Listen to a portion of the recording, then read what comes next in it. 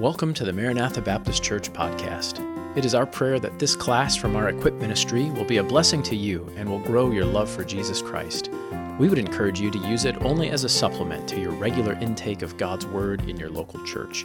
If you need help connecting with a local church, please reach out to us on our website, mbcgrimes.org. So now you can take out your notes for our class, Living as Witnesses. Living as Witnesses. You'll notice in the subtitle and on the image on the screen, this class has a very simple outline, has 3 stages. Pray, meet people, tell them about Jesus. It's just that simple, right? That's why we're all doing evangelism effectively, because that's all it is. Just pray, meet people, tell them about Jesus. Yes and no, right? So it's obviously not quite that simple. There are complications that come up. But I thought this would be a beneficial class for us, both this time of year. There tend to be more open doors with people to talk about spiritual things, invite them to church, so on and so forth, so it gets us thinking about evangelism. On top of that, we just came through the book of Acts, which you remember, one of the key themes in the book of Acts is living as witnesses of the Lord Jesus Christ. Acts chapter 1, verse 8 kicks off with that idea, and you shall be my witnesses. And so from there, we see what it's like to go forward and to be witnesses for Jesus Christ. So, opening discussion question for you. What makes being a witness for Jesus so difficult? What hurdles slow you down? What makes being a witness for Jesus so difficult? What hurdles slow you down? What thoughts do you have?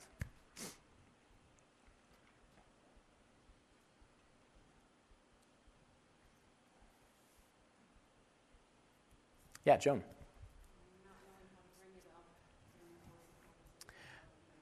Yes. How do we bring it up in the course of conversation without it being awkward? Good. Yeah. Rejection is having a shut door in our face. Yeah. That fear of rejection. Are they just going to close the door on this relationship, on this conversation, walk away from me, think I'm a fool? Yeah. Mm-hmm. Yeah, when it comes down to the moment, am I actually going to remember the scripture passages that I need to remember? Will I know what to say? Good. Other ideas?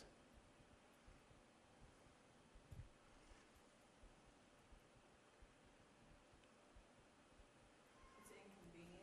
Yeah. Usually the open door comes when there are a million other things going on. That's exactly right. It is pretty much always inconvenient. Yeah. And there's those rare times when, you invite somebody out for coffee and it happens during that conversation. But typically, it's, you bump into somebody on the road when you got to be somewhere and, it tends to be inconvenient. Okay, anybody else? Yeah. I'd say our selfishness and pride can get in the way too of us witnessing people. Yeah, selfishness and pride often come out when it comes to witnessing. Selfishness being, man, I got things to do, places to go, I don't have time for this, or whatever, I just don't want to. And then pride, I don't want to be embarrassed, I don't want this not to go well, so on and so forth. When we witness to somebody, when we share the gospel, we're sort of putting ourselves out there. Hey, here's what I believe, and it is a bit of a scary thing to put yourself out there in that way, so... Good input. So we'll try to address many of these things as we work through this 6-week course and look at what Scripture has to say while also combining it with some very practical ideas for how we implement these things. So we're going to try to juggle those 2 things at the same time. Juggling 2 things is always easier than juggling 3. So we'll look at Scripture and what it has to say, and then we'll also dig into some practical ways to apply those things. So pray, meet people, tell them about Jesus. Just to give you an overview, tonight we'll talk about prayer. Next week we'll talk about meeting people. And then the last 4 weeks of the course are probably what most of us find to be the most complicated part. We'll dig into telling them about Jesus and ways to go about that, what to say, what not to say, how to bring it up, a lot of those fears that we talked about. So that will be 4 weeks of our class in that last stage, tell them about Jesus. But this is week 1, and so we're going to dig into the issue of prayer. And to be honest, I'm not apologizing for that, even though we often find the third step, telling them about Jesus, to be the most difficult. I would say the first step is the most important, prayer. And it's where we all need to start when it comes to sharing the gospel. And I hope that you come away from tonight's class really understanding how dependent we are upon God in the act of evangelism and in our task as being his witnesses. It is utterly, supremely dependent upon God, and we need his help. And so prayer is crucial in that process. So we're going to take the first half and talk about why we need to pray when it comes to evangelism, and then the last half will be what should we actually pray for when we talk to the Lord about evangelism. Now, as you notice in your notes, we're going to look at a lot of passages of Scripture, and I will ask for volunteers to read those verses. So as we go, you might just be ready to jump in and read a verse aloud for us as we get to it. All right? Why should we pray? Why should we pray? Well, let's begin with Matthew 28, 18 through 20, to begin answering that question.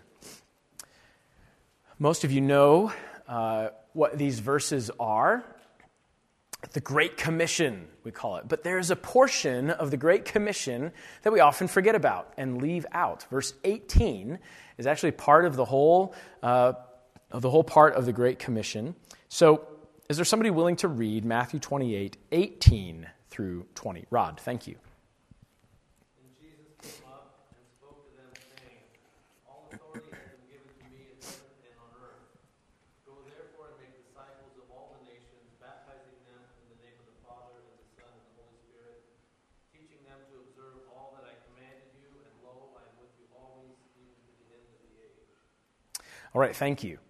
So we're familiar with the part that says, go therefore and make disciples, right? That is our just great charge from Jesus, first to his disciples, and it's been passed on to the church, that we are to be making disciples of all nations. But there's a word there, therefore, which means that is a command based on a fact, a premise that comes before it. What is that premise? Jesus says, all authority has been given to me. So Jesus has all authority in the task of making disciples. The Father has given him authority. He's the Savior of the world. And so it's up to Jesus who he will save and how he will save them. He's the one who has all authority. So that's your first blank tonight. Let's see if I can get this connected. Is my battery dead? No, I got a laser. Oh, here it comes. There we go. The authority is God's, given specifically to Jesus Christ. So when it comes to the process of making disciples, it's all Jesus' task, right? And he has entrusted it to us. His is the authority. So if he's the one with all the authority, how important is it that we ask him for help, ask him for wisdom, ask him for direction, ask him for instruction and guidance, and so on and so forth? It's his task. He's the one with the authority to save, and so we are about his business. So of course we need to talk to him in the process. Number 2, the power is from God. The power is from God. Let's turn next to Acts chapter 1, verse 8, and then is there somebody willing to read that verse for us? Acts 1:8. Thank you. Amy. But you will receive power when the Holy Spirit has come upon you, and you will be my witnesses in Jerusalem and in all Judea and Samaria and to the end of the earth. Okay, so this is the verse I quoted earlier. You will be my witnesses and, ultimately to the end of the earth. But the first thing that happens is Jesus says, you will receive power when the Holy Spirit has come upon you. So their power, their ability to be witnesses comes from the fact that they have the Holy Spirit. So again, we're completely dependent upon God's strength, God's power to be witnesses for him. The power is from God. And so it follows that we need to ask him for help. We need to depend upon him and his help if we're going to do our task well. Right. Let's go next to 2 Corinthians 2:12. 2 Corinthians 2:12. Who would be willing to read that verse for us? Jennifer, thank you. Furthermore, when I came to Troas to preach Christ's gospel, and a door was opened to me by the Lord. Okay, so the Apostle Paul goes to Troas to preach, and there was a door that was opened. But it wasn't that Paul was just, intuitively finding these open doors. He says specifically, the door was opened to me by the Lord. And so we learn that opportunities come from God.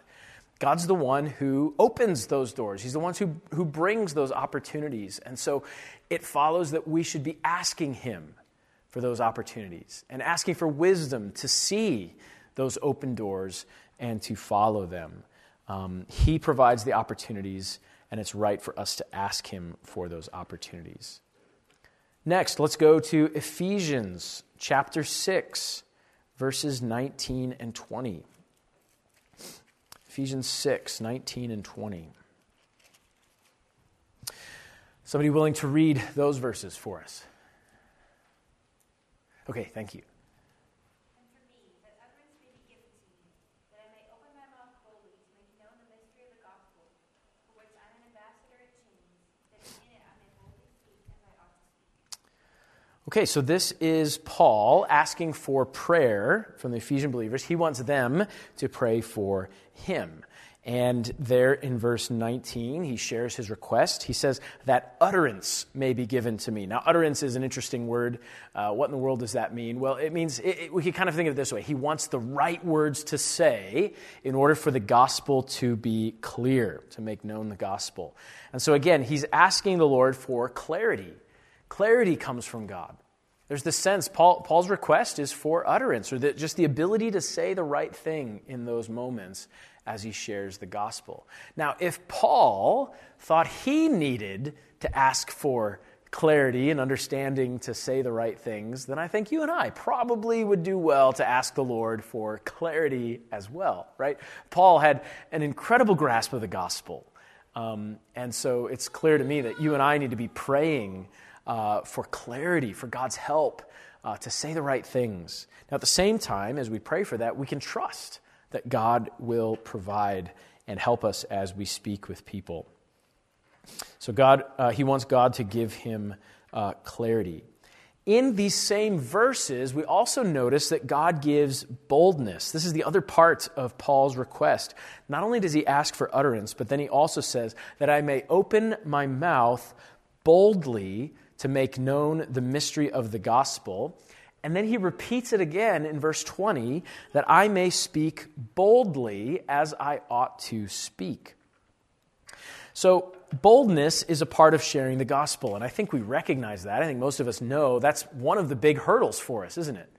It's a bit scary to know, when do I possibly even intrude into the conversation? Maybe they wanted to take it this direction, but I kind of step in and say, well, actually, there's something I've been wanting to share with you. Can I tell you about how God has made a difference in my life? Or whatever. It takes boldness to step out and risk the relationship, risk the conversation in order to share the gospel. And so sometimes we think that, people who are just naturally bold are therefore, better at evangelism. Many of us would see Paul as a bold person, and yet he often refers to himself as operating in fear and in weakness. And so I love here that he asks for prayer specifically regarding boldness. I think that's an encouragement to those of us who would not qualify ourselves as bold, right? We think of ourselves as timid or quiet, or I'm shy, or maybe use the word introvert or whatever. And I think in some ways, we're actually at an advantage when that's the case. Because rather than depending on our human boldness, which we don't have, we're forced to ask God for help in the area of boldness and trust his strength and power to be bold in those times of witnessing. And it's really the Spirit's help in boldness that we want, not just our human boldness. We don't want to be the bull in the china shop, so to speak. And so I love this prayer request, to ask God for boldness and to help us in those moments when we're wondering, man, should I share the gospel here? Should I go for it? Maybe it's too bold. They might be offended, or they might never talk to me again, or whatever those fears are. But to go to the Lord and say, Lord, give me wisdom and help and boldness to know when it's time, even to intrude a little bit in somebody else's life in order to share the gospel with them. All right, next, let's go to 2 Corinthians chapter 4, verse 6. 2 Corinthians chapter 4, verse 6. Is there somebody willing to read this verse for me? Tim, thank you. For God, who said, "Let the light shine out of darkness," has shown in our hearts to give the light of the knowledge of the glory of God in the face of Jesus Christ. All right. This is one of my favorite verses in all of Scripture. I love this one. God is the one who commanded light to shine out of darkness. So the first half of the verse looks back to creation and the Genesis account and what we all know, right? It was God who said, "Let there be light." And boom, there was light in the darkness. So the same God that had that power, now the verse tells us, has done something else as well. He's the one who has shone in our hearts to give the light of the knowledge of the glory of God in the face of Jesus Christ. And I think it's probably just about as big of a miracle. The same miracle that God used to shine light in the darkness is just as big as a miracle that light shines into my heart to convert my soul to faith in Jesus Christ. Now the question is, what's he talking about? The light of the knowledge of the glory of God in the face of Jesus Christ. Well, I think that's a long phrase to refer to the gospel. Why do I say that? We'll look back at verse 4 in 2 Corinthians chapter 4, and we get a clue to what Paul's talking about in the context. Paul says, "Whose minds the God of this age has blinded, who do not believe, lest the light of the gospel of the glory of Christ, who is the image of God, should shine on them." So it's clear in the context, this phrase, this light metaphor, refers to the light of the gospel, which reveals the glory of God seen specifically in the face of Jesus Christ, the Savior. And that act of the gospel, the death and resurrection of Jesus Christ for our sins, displays brightly the character of God. In the gospel, we see his love, we see his justice, we see his mercy, we see his grace, we see his holiness. We see all the perfections of God kind of radiating from the face of Jesus Christ in the gospel. And it's God who, the same one who said, "Let there be light," back at the beginning, who shines that light into our hearts and converts people to faith in Christ. So we learn this. Conversion is from God, and it's a miracle.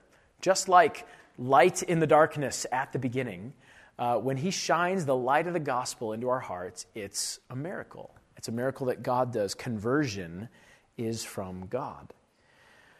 We can't create light in the darkness. If you put me back at the beginning with God, I would have not been able to do anything to create light in the darkness. So it is with conversion in our hearts. It's God who brings that conversion in us.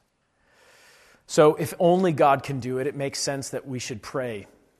We should pray that God would open their hearts to the light of the gospel, that the light of his glory in the gospel would break through the darkness in their hearts and give them new life in Christ. What a cool prayer to pray as we think about sharing the gospel with people.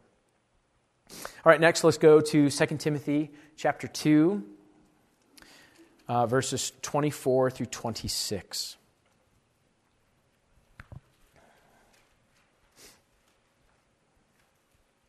This one's a similar concept, but with a slightly different emphasis. Somebody willing to read these three verses for us, 24 through 26, 2 Timothy chapter 2. Jillian, thank you. 24 through 26 of 2 Timothy chapter 2.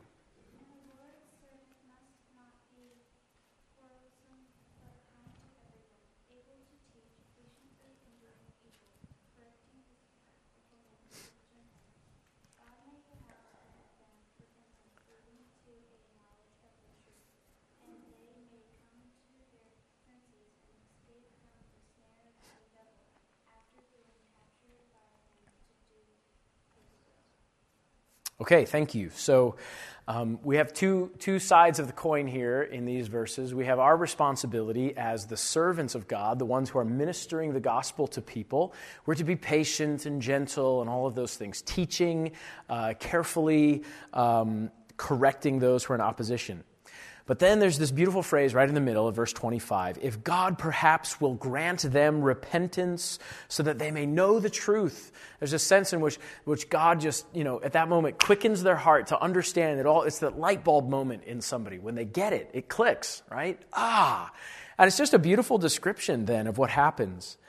They come to their senses, right? They escape the snare of the devil, having been taken captive by him to do his will. What a beautiful moment and a beautiful picture of repentance. And what we learn from this verse is that it's God who grants repentance. It's God who grants repentance. And so we ought to pray for this. As a pastor, these verses are some of the verses that I pray more often than any other verses. That God would bring repentance in people's hearts. That he would grant it and free us from our deception to sin and Satan and his ways. So repentance comes from God, so of course we should pray. Oh, that one's not up there. Whoops. Well, the blank is repentance, so I don't know why it's not up there. Anyway, and you got your next blank too, so that's like a 2-for-1 deal. The last blank is success is from God. 1 Corinthians 16:9. So let's head there.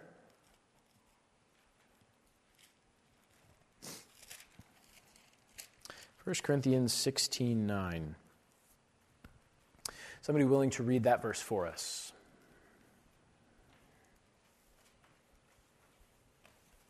Kurt, thank you.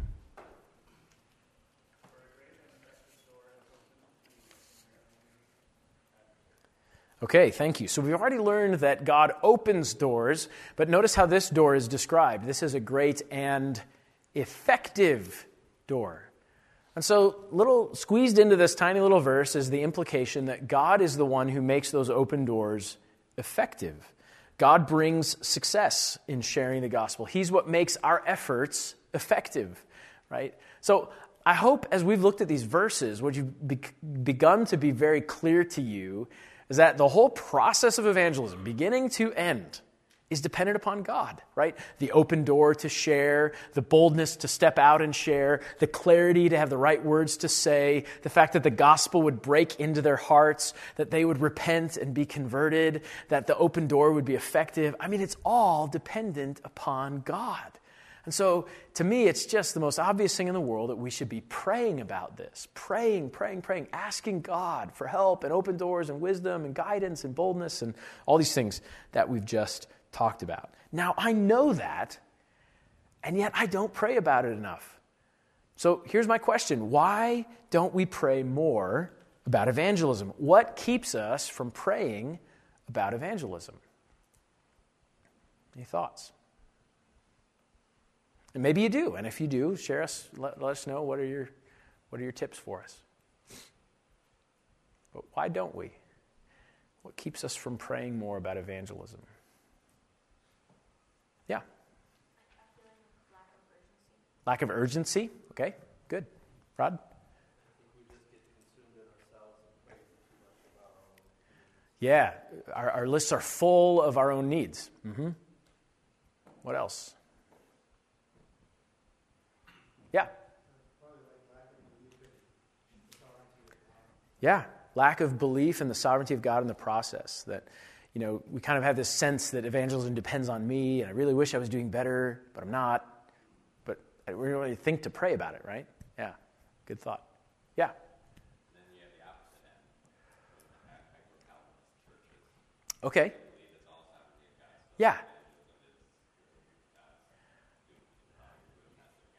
Correct, yes. So that is a view that's out there, right? If God is sovereign over all this, then we can just kind of sit on our couches, right?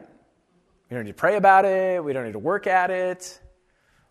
I disagree, but that's a view that's out there. So the second half, we'll shut that view down and look at all of our commands to pray about evangelism. Any other thoughts? Why we don't pray? Yeah. We're lazy. Okay. Uh-huh. Uh-huh. And exhibit that kind of faith Yeah. to step by step be pursuing it. Yeah, it takes work. It takes thought, it takes effort, it takes time. Prayer takes time. Prayer is a labor. It is. Yep. I thought I saw a motion over here. Yeah, Aaron. You might be afraid of God saying yes to Yes. Yeah, then what? This is going to take time and, all of that. Yeah. Yeah. I'm going to have to disciple this person? Oh, my goodness. Yeah. Great. Very insightful. Yeah, Kurt, another one?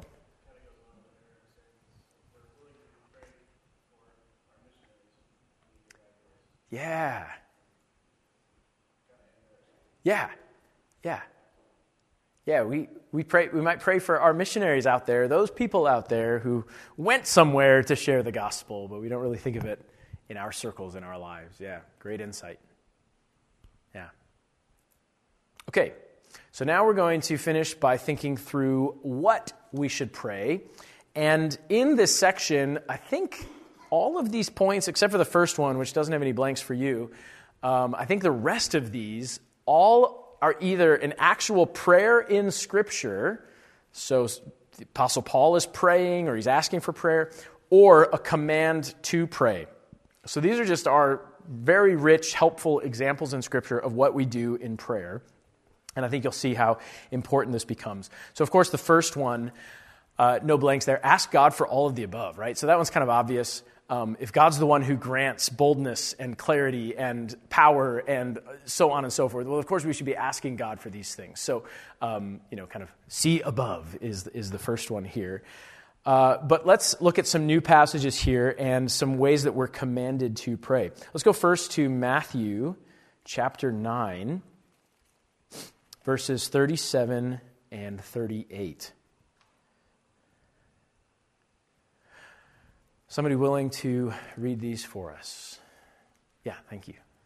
Then he said to the disciples, "The harvest is abundant, but the laborers are few. Therefore, pray to the Lord of the harvest to send out the laborers into his harvest." Okay, excellent. So the first thing we can pray, I didn't change the title. It should say what to pray at the top, but I think your notes are correct. The first thing we should pray is ask God to send laborers. And this is a command from Jesus Christ to pray that God would send out laborers to help with the harvest. And of course, the harvest is a metaphor for those who are being gathered in as citizens of God's kingdom. They're trusting in the gospel. And this is, of course, the context. If you look back at verses 35, Jesus has been out preaching the gospel of the kingdom. And as he's doing that, in verse 36, he sees the multitude and is moved with compassion because they're weary and scattered like sheep having no shepherd. And so Jesus sees the multitudes as he's preaching the gospel. And his burden is, we need more laborers. We need more people to go out and preach the gospel. And so he commands that we would pray for laborers. And so we are praying for more who will be raised up, who can go and share the gospel. And the fun part about this one is that as you pray for laborers, you might inadvertently be praying for yourself.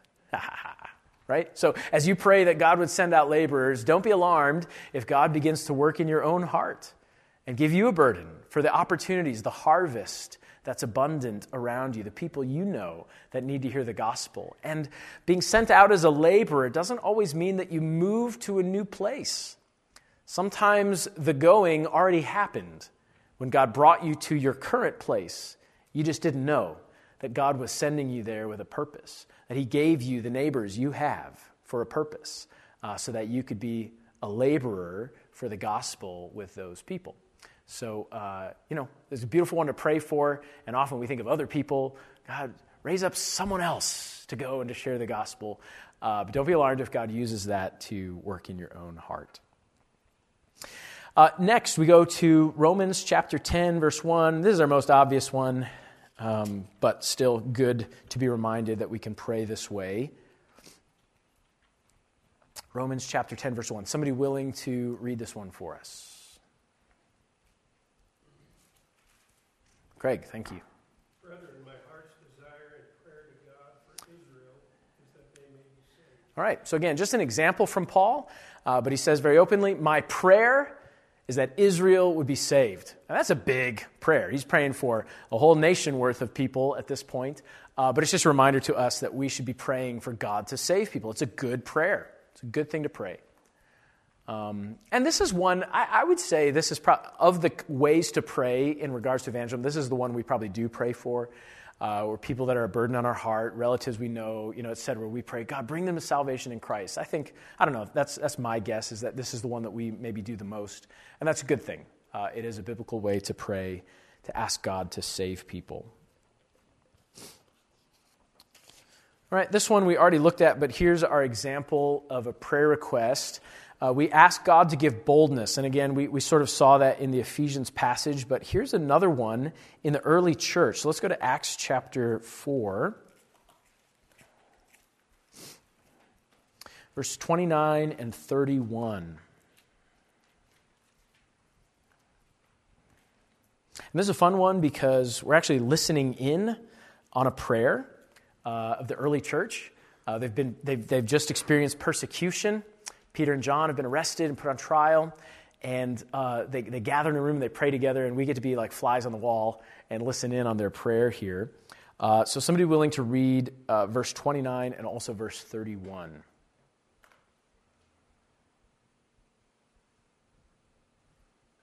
Andrea, thank you. Now, Lord, look on their threats and grant to your servants that with all boldness they may speak your word.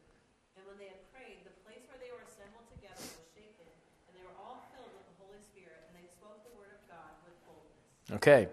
I like this one because we get the answer to the prayer request too.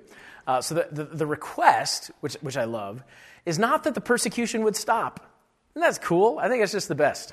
The persecution is rising up, and they're not on their knees going, "Oh, save us from this persecution and stop the persecution." No, I mean, they're like ready to battle. Lord, give us boldness. I think it's fantastic. So they pray for boldness, and they want to share the word. They want to speak it, share the gospel. And of course, God answers that prayer request in verse 31. And he answers it with the Holy Spirit. The Spirit comes and gives them boldness. Now, this is early on in the church when we're still getting used to this idea of believers being indwelt by God's Spirit. So today, the way we experience this is we are already granted the complete Holy Spirit of God. We have him at salvation. He comes to indwell us. And so think about God's ability to answer that prayer request for boldness. The Spirit is already here in me, right? And so I ask God for boldness, and I can trust that that's a request that he will answer. Pretty cool. So here's a brief discussion question. Is there anything scary to you about asking God for boldness? What might be scary about asking God for boldness to share the gospel?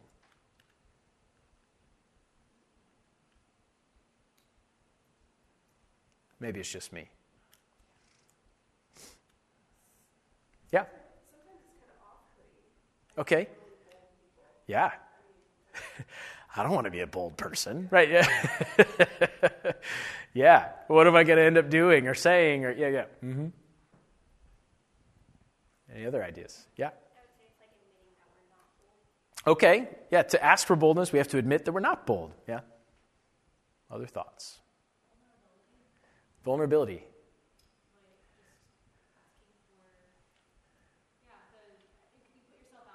That's right. That's right. Right. Yeah, so if God answers with a yes, then not long from now, there's going to be this time when I'm going to have to put myself out there with boldness, right? Which is going to be scary. And if I'm asking for boldness, I don't have it yet, so I don't really want that. So yeah, it can be a little scary to ask for boldness because we're not there yet. It takes a lot of faith to trust that, okay, this is the right thing. This is why I'm here on earth. So Lord, give me boldness. And to trust that when it comes, God's strength and power and help will be all that I need, and it will be a joyful thing. And I won't then be going, oh, I wish I hadn't asked for boldness. Right? Yeah, it's just an interesting thing. I was thinking about that. So anyway, asking for boldness. Okay, let's continue on. Another prayer comes to us in Colossians chapter 4, verses 2 through 4.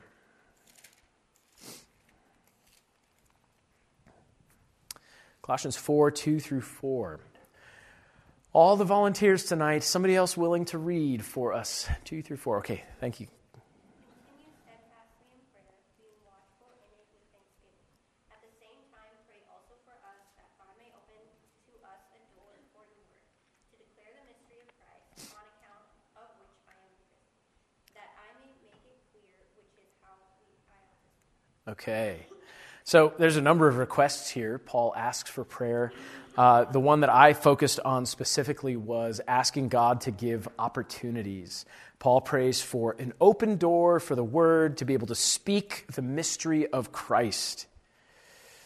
And this is not just a prayer request that I'd be a good testimony, which is a fine thing to pray. Paul asks specifically that he can speak the words of the gospel, which I think is neat.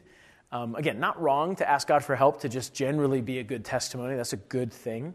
But here he's asking specifically for an open door to share the words of the gospel, to share the very message of the gospel. He wants to make it manifest, make it clear.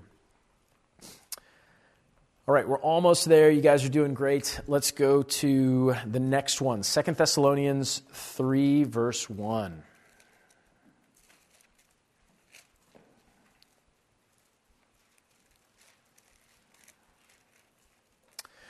Volunteer willing to read this one. Thank you, Sheila. Finally, brothers, pray for us that the message of the Lord may spread rapidly and be honored, just as it was with you. Okay, thank you. So this is another command to pray or a prayer request. And Paul specifically asks God to make the word effective. Sheila's translation said that the word would spread rapidly, which is a beautiful way to put it. The New King James said it would run swiftly. The idea is that the word is just going fast, just sprinting ahead. It's spreading, but not just that it's spreading, but that it's being accepted. And he puts that in an interesting way. He actually says that it would be glorified. Sheila's translation said that it would be honored, which is another good way to put it. The idea is that not only are people hearing the gospel as it spreads, but they're acknowledging it. They're agreeing with it. Like, yes, Jesus is the Savior, right? And so the message itself is therefore being honored or glorified as they accept it, as they believe it. It's a cool picture. What a sweet prayer to ask that God would just explode the gospel outward, and that it would go fast and people would hear it and that they would respond in faith.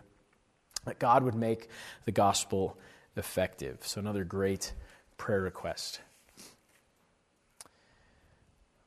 All right. So as we have gone through these things, hopefully you sense the importance of prayer in the process of evangelism. And if there's one takeaway for you tonight, I hope it would be that maybe in your own life you would just adjust your prayer life in some ways to pray more about sharing the gospel. And you've got a great list here. You can tuck in your Bible or tuck in wherever, your journal, wherever you do your time of prayer, of some great prayer requests that you can bring before the Lord in regards to evangelism. And it really, really begins here. We are completely dependent upon God. At the same time, you've seen, it's very clear in Scripture, that even though a sovereign God is in control, we're not to just sit on the couch and wait for Him to do things. There's a reason we're commanded to pray in these ways. Because God wants us to participate. He's chosen to involve us in the process of saving the world. Isn't that cool? God wants to use us, and prayer is the way we get started with that. Prayer is the way we get started with that. The last thing I want to do with you tonight with our closing, we've got about 10 minutes or so, is I want to share a resource with you that has greatly enriched my own prayer life. Prayer requests, as you know, are difficult to keep track of. Between conversations at church where people say, hey, would you pray for me? Yeah. And so then you're kind of trying to mentally keep track of it and not forget to pray for them. Lists like this, where like, oh yeah, I had like 20 things I was supposed to pray for about evangelism, but I lost the sheet and I don't really remember what they are. It's hard to keep track of all of our prayer requests. If you're like me, you find it difficult to naturally remember and keep track of these things. My prayer time tends to be in the morning, and my brain's not quite firing on all cylinders yet, and so I sit down to pray, and it's kind of like, okay, I know there was something I was supposed to say, supposed to remember. What was it? What do I even pray about? What do I talk about? And so beyond that, my mind wanders, right? So you enter into prayer, and within 3 or 4 seconds, you're kind of thinking about that meeting you have later today, or, oh, did I remember to finish that assignment? Or, whatever it is. So this resource has been helpful to me. It's called PrayerMate. It's an app. Yes, there's an app for that.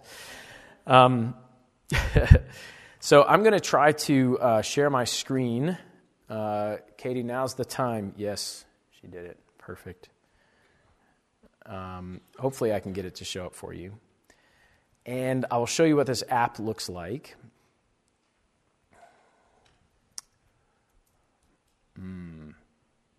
It's not showing up yet. Would you press the 3 bars at the lower left corner, Katie? And click AirPlay. Yep, everything was... Oh, there it is. Excellent. Okay, you don't have to do that anymore.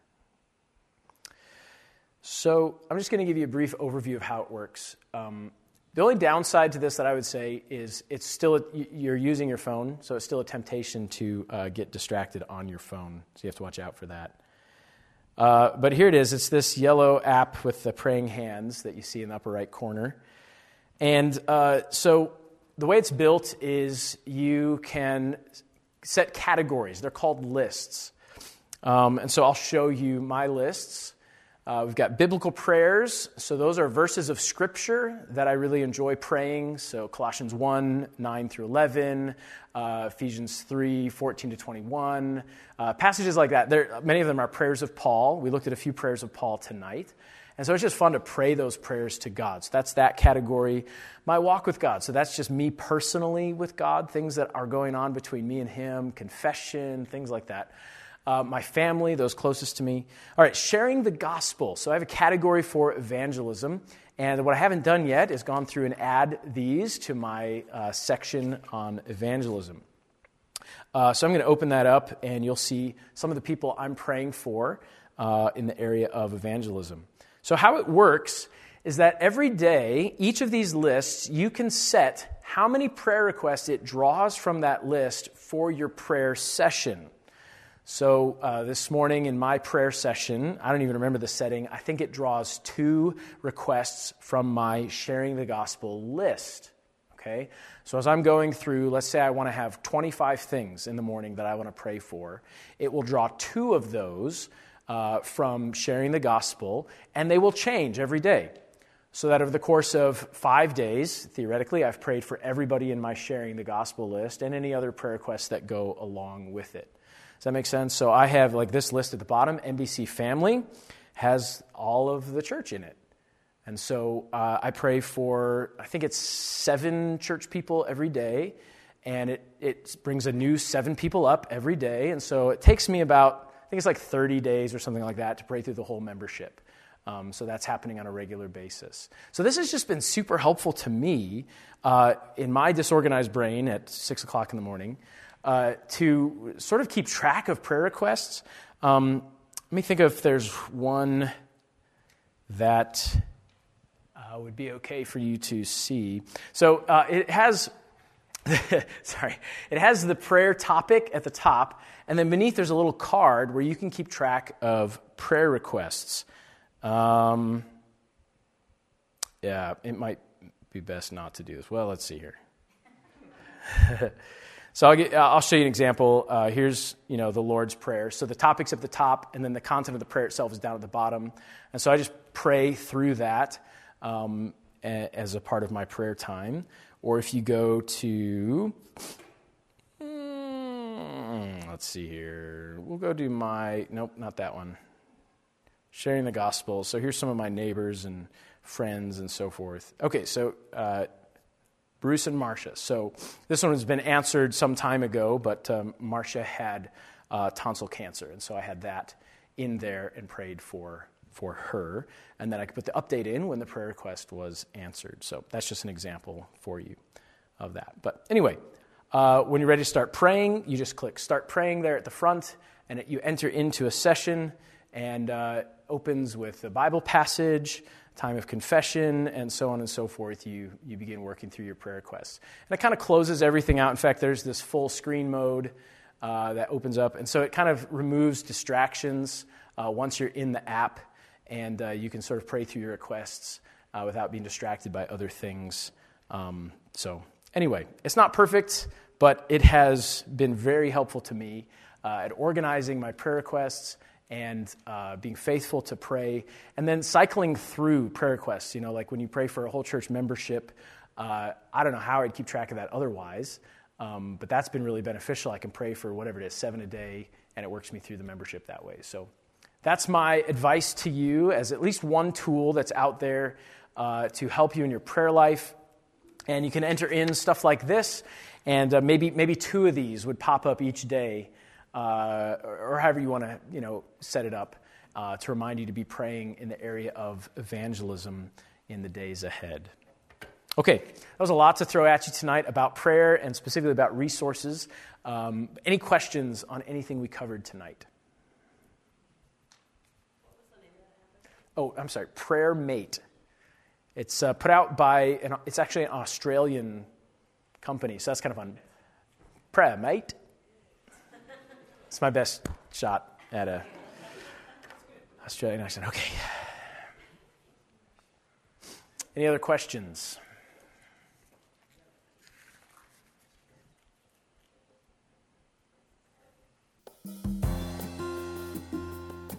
Thanks for listening. For more resources, visit our website, mbcgrimes.org. May the word of Christ dwell in you richly, and to God be the glory.